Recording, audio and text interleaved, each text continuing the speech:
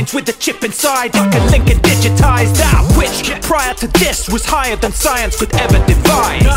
This is a neural interface, we're gonna stick it in your face till it's in your brain and interlace. There's an arms war on and we're gonna win the race. Leave everything erased, bring the bass. Man and machine. Welcome to Dangerous Minds, where we delve into the minds of biohackers, grinders, and take a look at the tech being implanted and developed by this community. This is a special edition of DMP Tonight, a recording of a panel at the previous DEF CON Biohacking Village. We're sharing this as a recap of great information that was presented and as a reminder that the same team behind DC BHV will be putting on another edition of the DEF CON Biohacking Village August 9th through 12th, 2018 in Las Vegas, Nevada at Caesars Palace. For more information, please go to defconbiohackingvillage.org, and or for more information on DEF CON itself, go to defcon.org. We look forward to seeing you there for the great talks and panels, as well as the expo floor. But before we share these clips with you, we want to thank our sponsor, Dangerous Things, who delivers custom gadgetry for the discerning hacker and biohacker. So check them out at dangerousthings.com. Now, if you or your organization is interested in sponsoring the efforts of Dangerous Minds podcast, please feel free to reach out to us at info@dangerousminds.io, and we'll be glad to talk to you about it. Our next two speakers consist of the founder of DangerousMind.io, a biohacking, grinding, implantable tech, and network security podcast established back in late September of 2016, as well as another member of the Dangerous Minds podcast with a master's in software engineering focusing on studying RFID vulnerabilities, as well a PR director / member of the board of directors of the ProPhase Bio Studios in Austin, Texas. They clearly didn't really need introductions, but I like hearing the sound of my own voice. I was here to present on their talks Implant Show and Tell, Cooper and Cursor. Thank you all for coming. As you can tell, I'm the one that's actually from Austin. He's from England. You'll be able to know that very distinctively later. If you didn't know that, I'm sorry. But anyway, we're here to give you a little bit of intro and talk about implantable technology because we have a party tonight that all of you are invited to. Implantable party. So you'll come and you can be augmented.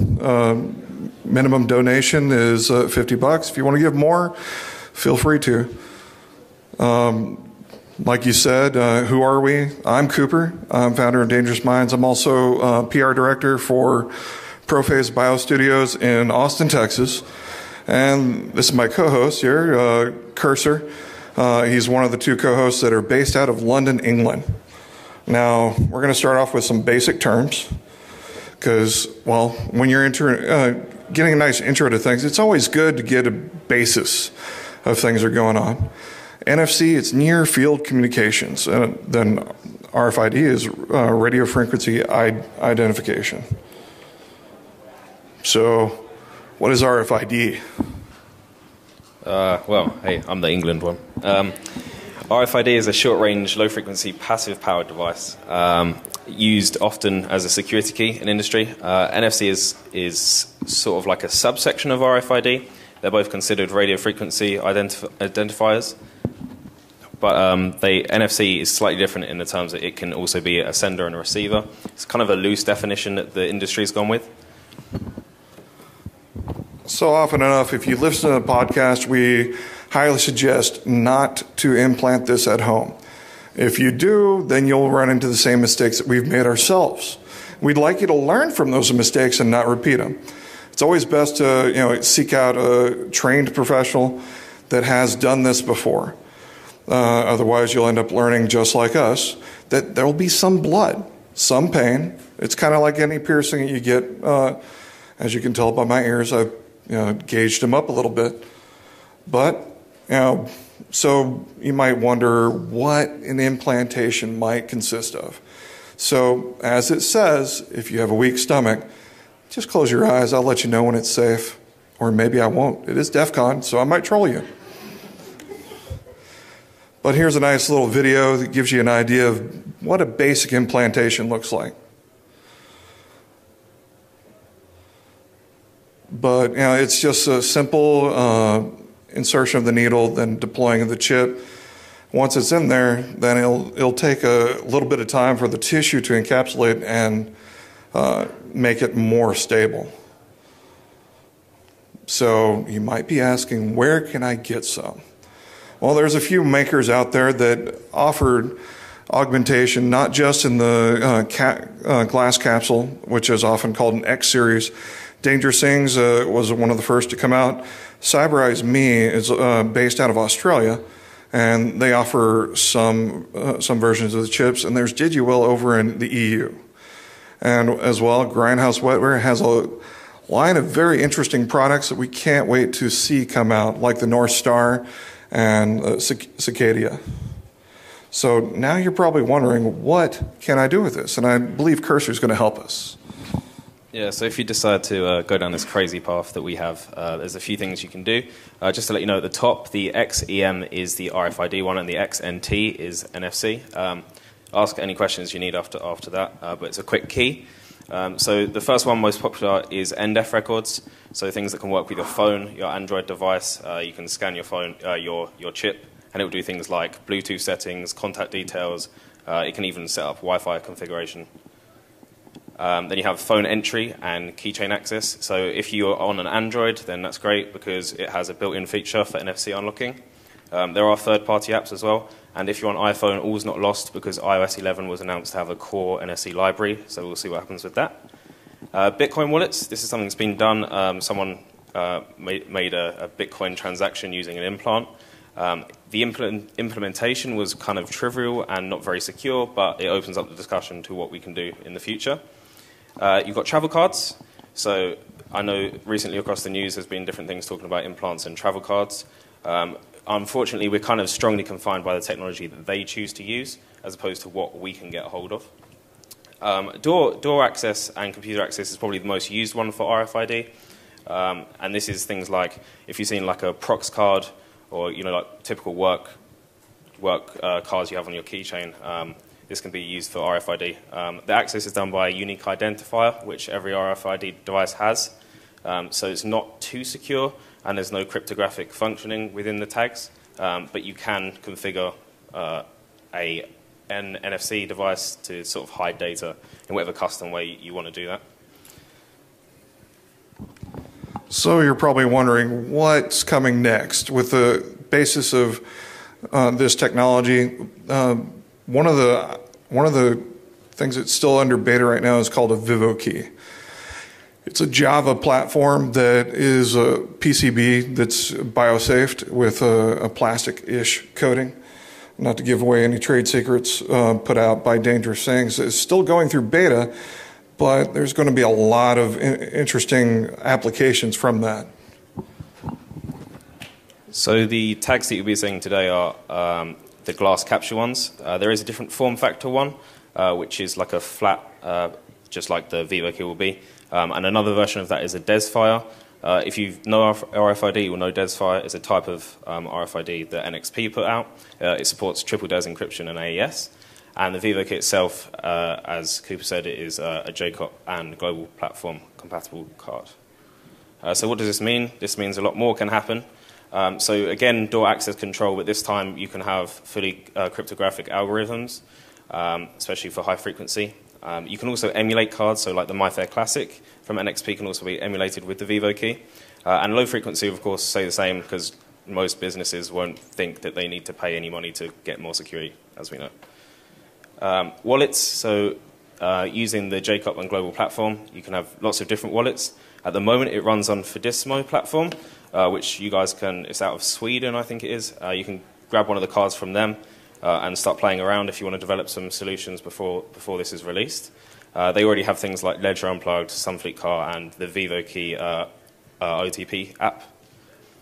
Payments, travel and identity cards. Again, because we're not confined so much, there's a lot of adoption with DesFire EV1 cards, and JCOP is used pretty much everywhere. Even mobile SIMs and contactless payments use that. Unfortunately, we're still confined by organizations and public thinking.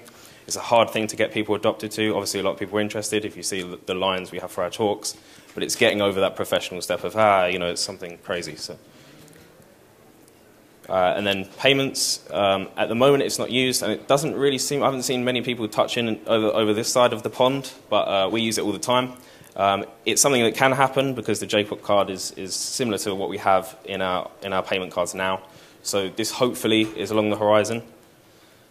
And then the last thing is sort of whatever you guys can think of. So we're kind of doing a call for developers, engineers, noobs, and hobbyists to build some stuff. You guys have the crazy ideas, the awesome ideas. So put something together and then put it on our Dangerous Minds podcast university page, which you can find at dangerousminds.io. We just want to get as many people to submit as many cool things that everyone can, like a community building project thing.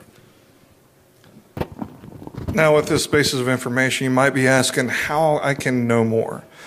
Easy book to pick up, which is out of print, but you can still easily find on Amazon, is RFID Toys by Amel, as well as, of course, Dangerous Minds podcast, where we will seek out the experts and find out what got them into it, and also what projects they're working on, and if they are actively seeking any help. As well as he just mentioned, the Dangerous Minds University, which is our attempt at putting it out there to where people, if they have projects they want to share, to be able to post it and get it out there to the community. But we just want to say thank you for listening. And of course, our tagline often enough is seek the spark. But if you find it, please share it. And if you want to be augmented, feel free to come back here at 7 p.m. tonight. And we do have other devices as well available, like a diagnostic card that's put out by Dangerous Things, as well as USB RFID readers to help you with your own exploring of the technology. So anyway, thanks for being here. Biohack the Planet. And if you have any questions, feel free to do so. We've got the mic up here for if you have a question. We just kind of blew through that real quick.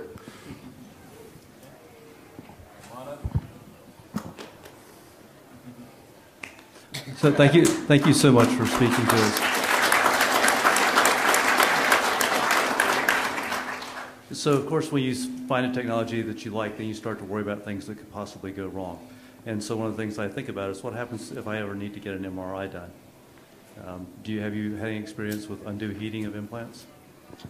Thank you. We've actually talked to, if you listen to our episode with Melanie Segato, she mentioned that some of the higher end MRIs have a chance of damaging the chip, but some lower end ones, not so much.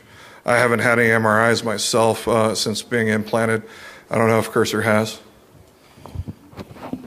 No, but what I would suggest is you go onto Dangerous Things forum, and you can see the tests that Amel has done, things like shocking the thing and also cooking it in a chicken. I don't know what that was supposed to prove, but it's just the extent that he's done. Also, the YouTube videos you've seen lately with the crushing thing. A lot of people worried it's made of glass, is it going to break? He's put it inside one of these compressor things, and hydraulic press, and you'll see the amount of testing that goes through it. It's not something we've just decided, let's just do this, and hopefully that make you feel a little bit better about that.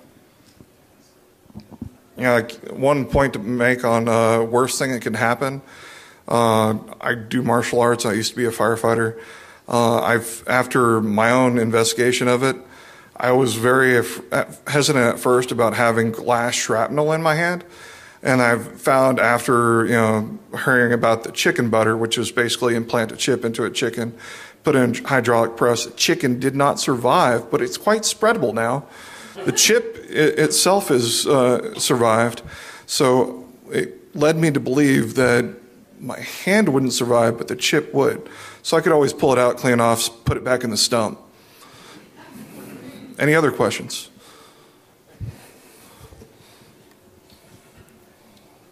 Good afternoon, sir. I was wondering, what makes this better than wearable tech? I look at wearable tech with the smartwatches and the apps are created for it to already kind of do what you guys listed, which was very little when you said web URLs and contact details. Why would someone want to go from the Garmin to to a chip? So what was the question? So that's a good question, and it's a question you get asked to everyone as soon as someone figures out that you've got a chip in your hand.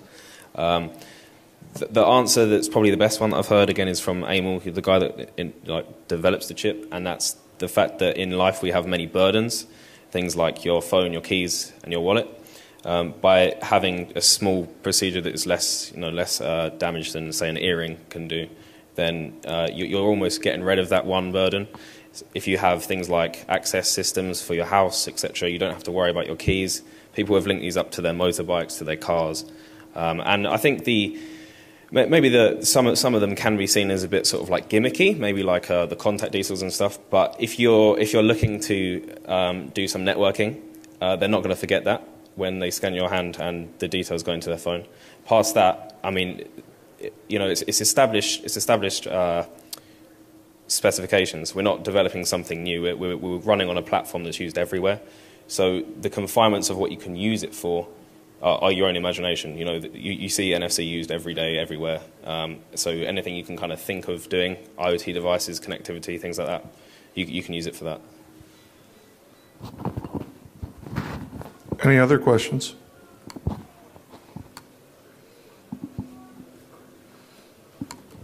Feel free to line up if there's multiple people with questions. Good idea. We won't hold it against you. I was just curious about like airport security lines and other security lines. Is it set those off, and do you have a plausible explanation for those kinds of people? I'm sure Cursor has had recent experience. I actually found out on a trip to Portland myself, going through full body scan as well as wands. Unless you show it to them, they don't know it's there. And when you show it to them, they're like, "What the hell? What is that for?" I was like, "Well, it's my front door key. What's yours do?" And he's like, obviously to get here it was a bit of a long flight, but so the thing that I think maybe takes some realization is actually the amount of metal that's in these chips is less than, say, the fly on your jeans. So that doesn't go off when you go through. It won't go off when you go through. And again, on the way here, I had to go through one of those like rotating thingamajiggies. I didn't even get asked what it was, whether we need some help in London with our security or not. That's a different question, but I'm pretty sure it should be fine. Out of all the people that we know that have them, there's a massive community. It's not just us in the room. I've never heard of any stories where someone's had been stopped, or apart from the inquisitive, "Hey, look what this does," which I wouldn't advise anyway, especially with you guys and your TSA people. So I'm just curious, what does the upgrade process look like as new? So implanting it is one thing, but extracting it, putting a new device in, how does that work? well, if you want to get rid of it and then upgrade to a different device, it's just a small incision, and then pressing on the bottom, it'll make it pop up. Then you can use some forceps to pull it away with the encapsulated tissue. It's really quick and easy, less than like 5 minutes. And as long as it's normal in the triangle on the hand. If you put it on the back of the hand, it's a little bit more interesting at that point. Got it. I think all the words that Cooper tried to use made me feel a bit ill as well. Things like pulling and pushing, and it's not actually as bad procedure as you think, because it's going into like the webbing of the skin. It's not like an operation. Don't think of it as that. It's more like you could cut your hand, and it's easier actually to take out than it is to put in. And to put it in, and you saw the process, takes seconds. Thank you.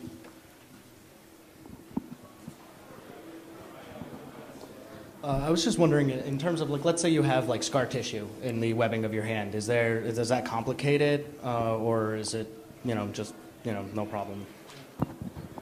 It's like any other piercing. It might be interesting feel for whoever's applying it, and just like any cyst, what have you, in the body, it doesn't complicate it. It's just going to feel like a speed bump almost, to be honest, because I've definitely got a lot of scar tissue on me. Anyone else? Cool. I just want to say the last time Cooper went to a con, we managed to break the provider that we have for our podcast.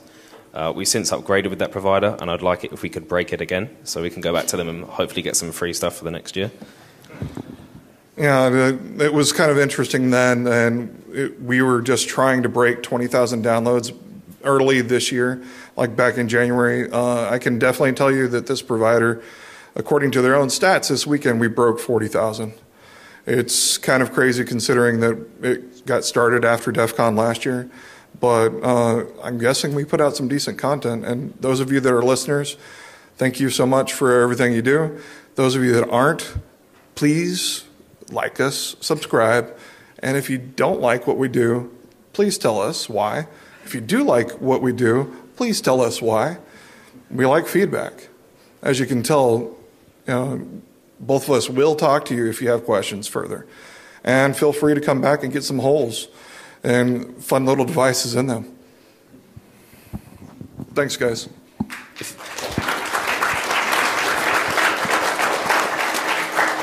If anyone has any questions regarding the implants, the implant procedure, if you're worried about it, etc., don't feel like you have to be a tough guy. Like, come and speak to us. We've done it several times. And also, if you have any questions in terms of what it can do, what you think it can't do, or any ideas, just come and approach us. Special thanks to the team at DEF CON Biohacking Village for sharing this recording with us. Remember, if you're able to make it out to Las Vegas, Nevada for DEF CON in August of 2018, it'll be worth the trip. For the panels and topics covered are just a small portion of the action.